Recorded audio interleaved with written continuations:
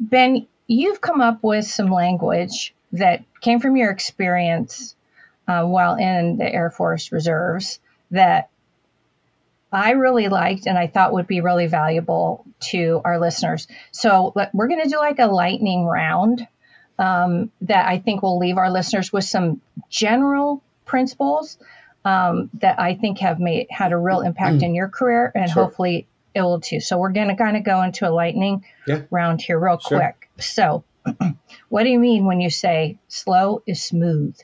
Well, slow is smooth, smooth is fast, right? So if you take time to think about the execution, you're going to be more methodical and pragmatic all the way through.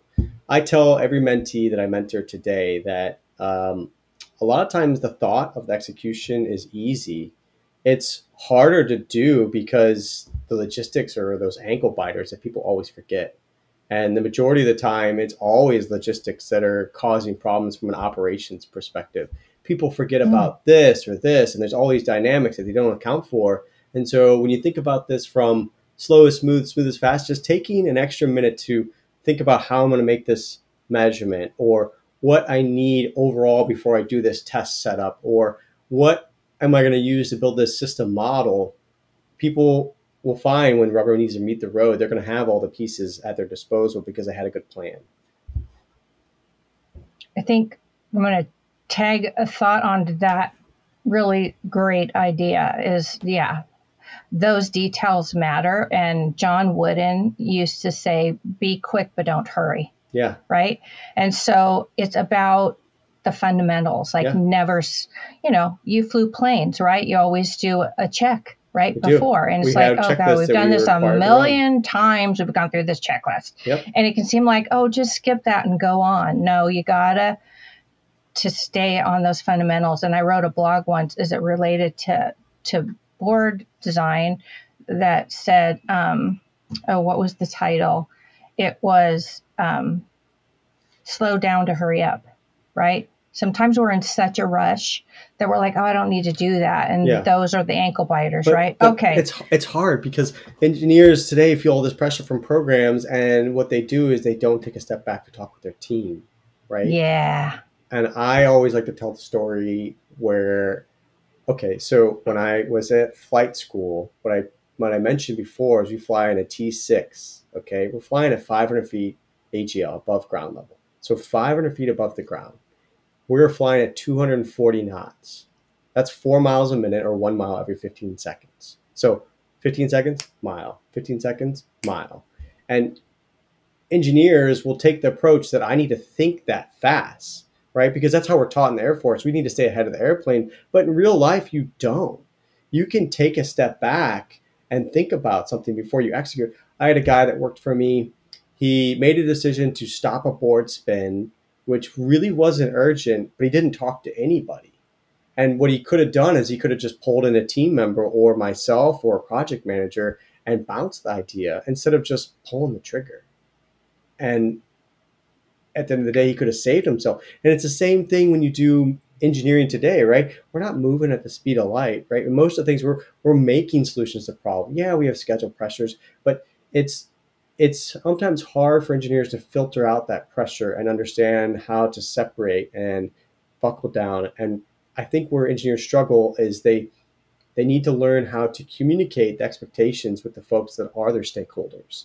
And that's what really makes a difference at the end of the day, right? If you're able to set those expectations, you're able to manage that sort of energy with your stakeholders up front. Absolutely. And there's a guy that, in fact, I'm probably going to have him on, Eli Hughes, and he talks about being a full stack hardware engineer. And it's back to that situational awareness we were talking about in the beginning. And he says you have to have awareness of your downstream and your upstream stakeholders, or you will not have the slow, smooth. And he talks about what changed his career was walking down a hall to talk to someone. And when you're being driven so hard, it just seems like I don't have time for that. But anyways, well, you talked about that, taking the time to talk to a team member. So that's the second thing I have on your lightning round here is, what do you mean by having a crew dog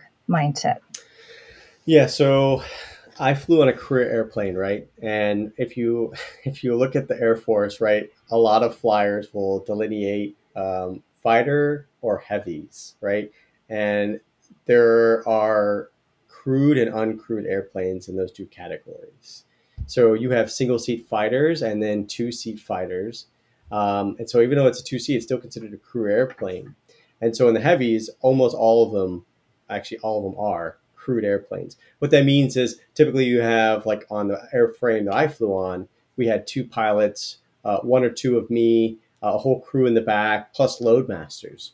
And so we had a huge crew, which was great. When we broke somewhere, we had drinking buddies and folks to go out to the bar or eat good food wherever we were in the world. C-130 goes everywhere. That's the perk of the C-130.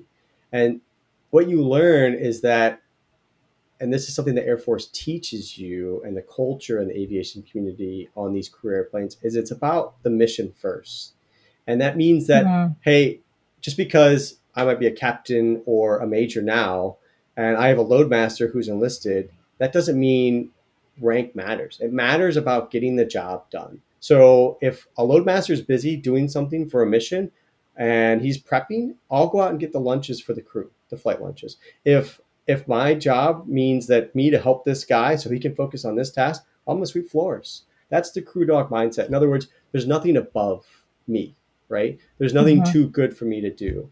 And so if I need to get down and grab a soldering iron, I mean, every engineer should have a soldering iron first off. But if it means I need to solder, yeah, that means I will do it, right? And so the whole idea is that it's about being a team, right?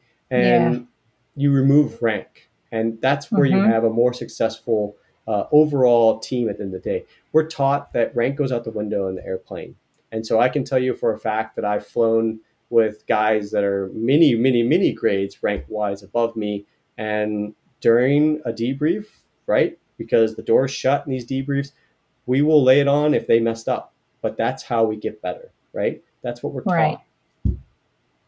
Well, and you made me think about a conversation I was having with Steve McGarry at Samtech, and he was sort of indicating that the Samtech structure internally is very flat. And he said, but that flatness has allowed us to do so much more because we're permitted to work cross functionally and walk down the hall, and everyone has a sense that they're peers, and Yeah, because it's very flat organization. sure. Um, so I think you touched on this a little bit in the first point, and so just let me know. Something else you said is thought is easy, execution is hard. I feel like we touched on that. Did. Yeah, that's the whole idea. It's like people think about executing something, but at the end of the day, when rubber meets the road, if they don't have a good plan or they didn't think through their test plan, they find most time they don't have the right probe, or the pitch is off, or they don't understand how they're going to fix this dot, or they didn't think about this inductance here that's going to affect their signal, or this capacitance loading. How are they going to de-embed that? All those sort of things. That's where the execution becomes hard, and those are the logistics that we were just talking about. I think it's really hard for me personally too. I prefer to be on the strategy side so I can be weak on the logistics side. And right, you can use a team to balance each other's strengths and weaknesses out, but um, I think you got to have both. You got to have some level of both.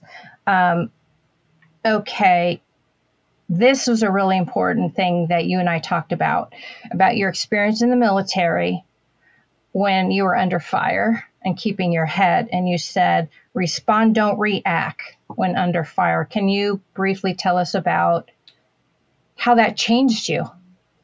So, yeah, um, I think, and this is, I don't know how people are going to relate to this unless they have this experience, but this is one of the best things that the military taught me.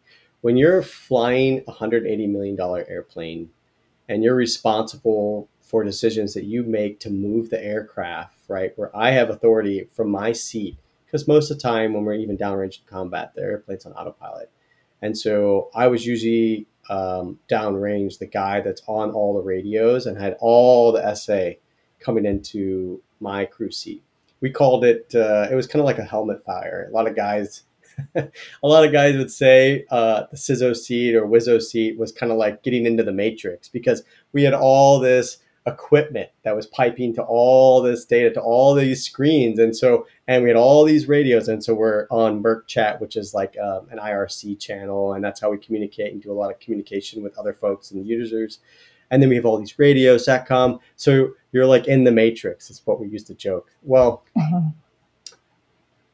you learn really quick how to think on your feet and realize, because you're trained and you're taught, and the Air Force puts you in those positions to make those decisions, and you've been taught the risk execution sort of mindset, right? Okay, what's the risk if I do this? How do I execute? And what are my boundary conditions, right? So this is the rope that I have to hang myself. The Air Force won't let you go too far off the limb here, but these are your boundary conditions. And every branch or service organization does it different. Navy has a slightly different culture than the Air Force, Army, vice versa.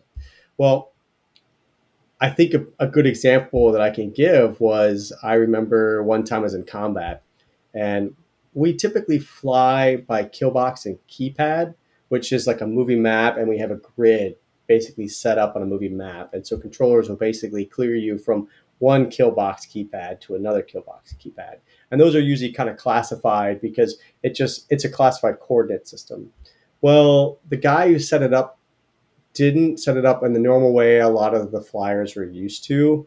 And it's not like we had a hard standard, but here I am sitting in the seat staring at this the whole flight. So I'm getting the SA, trying to figure out where are we, because this orientation of this label is off in each keypad. So it can mess with you because you're staring at a grid and your eyes go cross staring at it too long. I had this older pilot, and we get cleared, so I moved the airplane. He's like, that's not the right vector. And I'm like, dude, it's the right vector. I've been staring at this thing whole night. It's the right vector.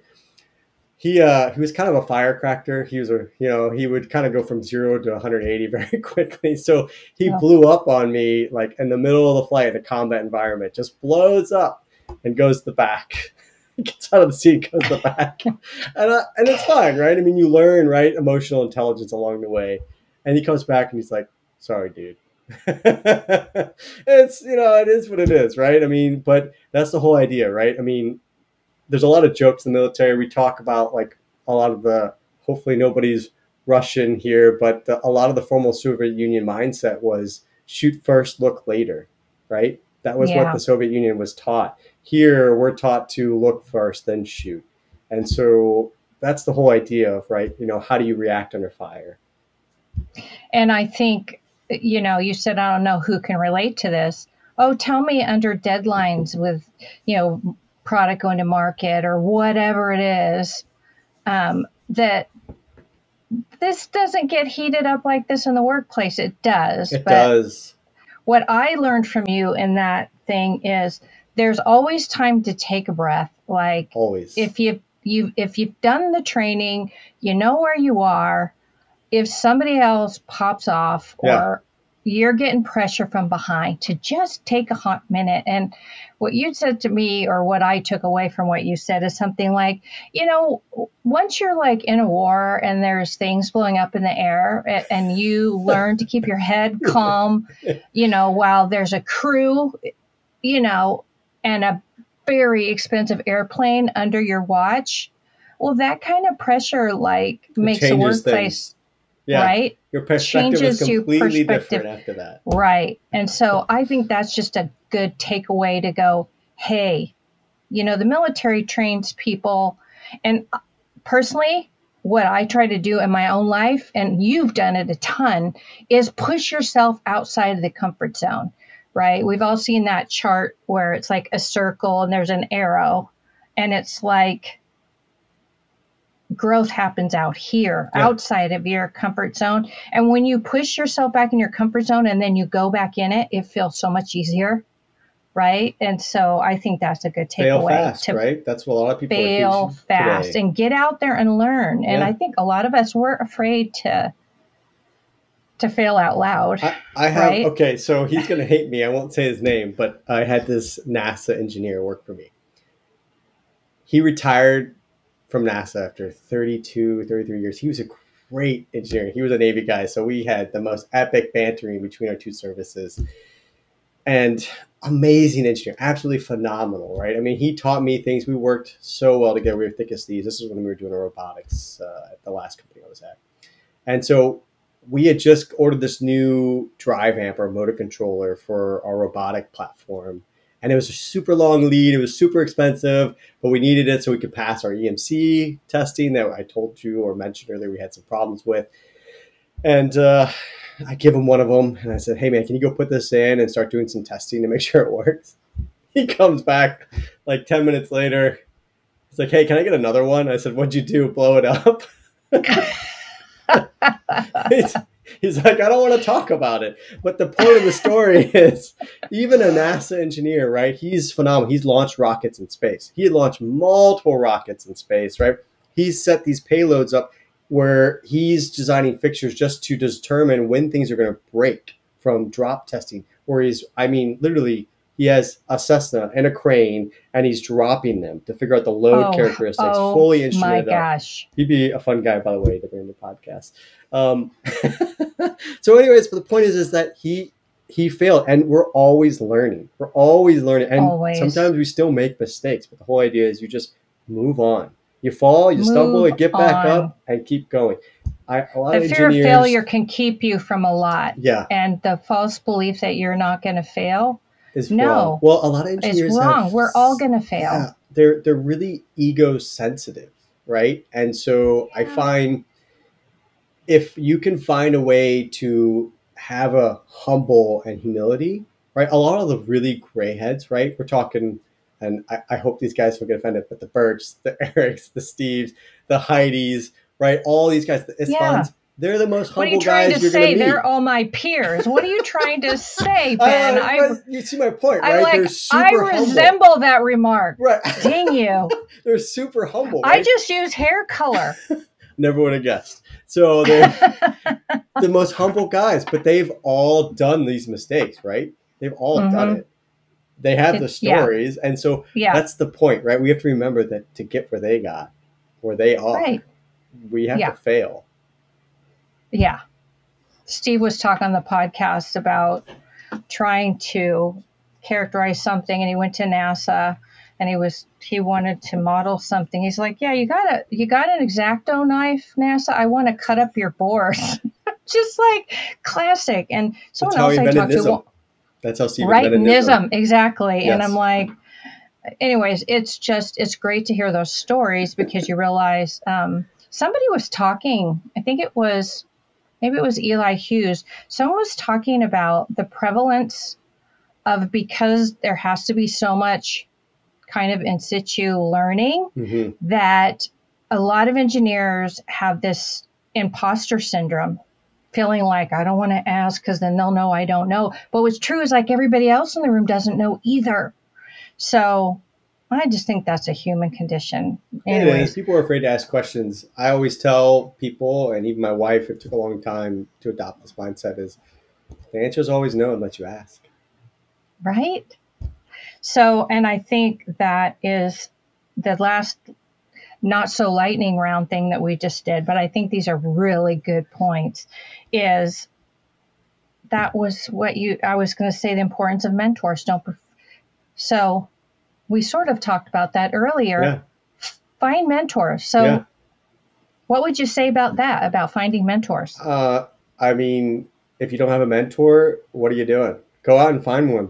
These folks, right? The Heidis, the Steves, the Berts, the Lees, the Erics. I mean, Eric, I don't know how he does it. I don't even know how Steve does it. Yeah. I mean, Steve, I think, doesn't sleep either because he's always doing something. They're happy to mentor. You just have to ask. They actually want to before I don't think any of them ever want to retire. They could just work at the pace. Yeah. Like when Eric left Teledyne LaCroix, he goes, now I get to pick which 10 hours of the day that I work or whatever it was. He works way more than 10 hours a day. I don't believe it. But so their goal is kind of to give it away at this point. Yeah, so just don't be afraid to ask. Steve will tell you, right? I mean, he appreciates folks that have tenacity and they put in the hard work, and he's going to match that energy. He does, right? He wants to work with folks, especially folks that, will go and look for the answer first before they go to these guys, and he'll have more Yeah. respect and respond even more positively if you've shown them, hey, Yes. I've done all of this and this is where I am. So you're like, wow, okay, you did your homework. Well, here, did you think about this? And that's how all these guys are, right? They want to Right. help you. All you have to show them is that you have a little perseverance and that you Yeah. you are trying, right? Mm-hmm. I think I appreciate, and I know you do. I always say, because I didn't have a high-end formal education, everything I onboarded, I just say I'm the best scrapper ever. Like, it. So just scrap, man. Yeah, Like scrap. And if you're a scrapper, all those guys will talk to you. So I think that's the kind of initiative how that's I it. would, and that's how I got to know them. Yeah, And just like, hey, and I'm not an engineer, but I was just laughing with someone about the dumb questions I used to ask them, and we just have a laugh over it. And I'm like, yeah, whatever. Um, okay, last point. I'm gonna have to break this podcast into pieces because it's so good. Thank you so much, Ben. I have loved this, and I know our me listeners too. will Yeah, this too. is fun. Um, Before I let you go, I'm going to do something that I used to do on the podcast in the past, which is called Designer After Hours, because I 100% know that our audience is going to want to hear about what you do after hours. And I know you and your wife love movies. And so, back to my point about Maverick, you were talking about your experience then, and I saw Maverick and I was like floating out of the seat. I flippin' love that movie, and I have an interest in aviation. I used to date a Navy pilot. Like, I was into it. And, I am one of those gray hairs. So, I was out when the first Top Gun came out. And so I love this movie, and I'd asked you if you saw it, and you're like, no, I'm waiting. Okay.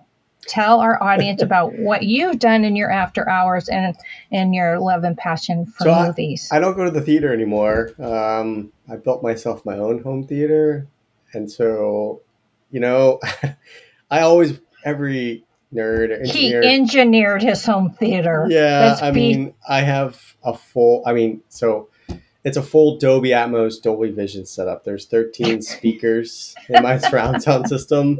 So I have full Dolby Atmos. So technically it's a 7.2.4 setup, which means 7 surround, 2 subwoofers, and 4 ceiling or Atmos channels.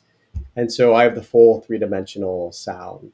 It took me a while to find some content, but now it's everywhere. You can Netflix, Amazon, HBO, Disney. They're all streaming Atmos, and Vision just means it's the video content that you're getting. So if Atmos is there, the TV decodes it and sends it to the receiver. But I have a stack of amps, right, just powering all this equipment, and it's great. I Does your love it. house rattle? Yeah, Do so like this your funny, roof right? tiles shake? Yeah, so when I first put it in, I love movies, right? That's like my thing. I love watching movies, and so I put it in, and it's kind of like an open area and upstairs in my home, and sound just bounces off the walls, and it'll keep bouncing and bouncing. Well, it bounces, and there's a long hallway down from the end of the room. It's open, and then it shoots down the staircase into the kitchen, which is right below the media room, is what we call it. I remember one day I was watching a movie. My wife comes up. She's super angry, and she's like, "You're buying sound panels right now." So I put up 11 sound panels ranging from like 1 inch thick to 2 inch thick. And I remember I put on like this Avengers scene. I forget whether it was Infinity Wars or Endgame. And I put it on. I went and stood in the kitchen and listened to the audio level at normal volume. And then I went in and hung all the sound panels. And then I put on the same scene, and I went back downstairs and stood there, and I was like, that's weird. Sounds the exact same audio volume. I don't understand what's going on with the sound panels. And I go upstairs, and my wife is sitting there, like fully engaged, immersed in this scene. And then I see she's turned up the audio 20 dB. 20 dB. I was like, what are you doing? I was doing an experiment. She's like, I love this scene. So yeah, the sound panels work. And I knew I really made it when she was walking the dog 3 houses down. Thank goodness we have a detached home. And she said, I heard your bass 3 houses down. So I did like a fist bump to myself. Like, yes, like I made it. Oh my gosh. Yeah. Oh my gosh. I love that so much. I think that's a great place to wrap. So I was joking with you when we were preparing. I said, well, one of these days I'm going to get on a plane. I'm going to fly to Steve Sandler's house, have him make me a pizza, and then I'm going to fly to your house out east, and we're going to have we're going to binge watch. Well, do it. Marvel movies, have a beer, talk about I love it. Planes and engineering, and I get to meet your patient wife. So she's a saint. She really is. I wonder sometimes how she's so patient with me. She's my rock. And when you do come out, what we didn't talk about is I smoke. I have a big smoker, so I do a lot of meat smoking. I mean, over the 4th of July, I did a 15-hour pork butt smoke, and it was amazing. Yeah, I smoke a lot. Oh my gosh, we so need to do this. I'm telling you. So you go to Steve, get the pizza, and come over here and you get the meat sweats. There we go. We'll put together a couple of pies at Steve's. There you go. We'll hop on a plane together. We'll go, we'll take Susan, his wife, come over. We'll have a weekend of engineering geek fest with good food. Love it. Sounds like a blast. Well, I think that's a good place to stop. And, thank you so much for everything you shared. I'm positive that our listeners have learned so much for you. And again, I'm going to pack the show notes with everything we've talked about. And thank you so much, Ben. And congratulations to all your accomplishment. I know the military's put like $1 million in, over $1 million of training you, plus everything you've done with Northrop Grumman and your own training. And I'm sure you've been an inspiration to everyone who's listening. So thanks so much. We need to do this again. Yeah. Thanks for having me, Judy. Really had fun. Yeah. Loved it. Yeah, me too. Okay, to our listeners, thanks so much for joining us today with this conversation with Ben Dannan of Northrop Grumman. Please check out the show notes. Please go subscribe to the podcast on your favorite podcast app or subscribe to YouTube. And for sure, go sign up at thedoubleecosystem.com so I can build that community and put you in, one-on-one conversations with people like Ben. We'll see you next week. Thanks for joining this week. Until then, remember to always stay connected to the ecosystem.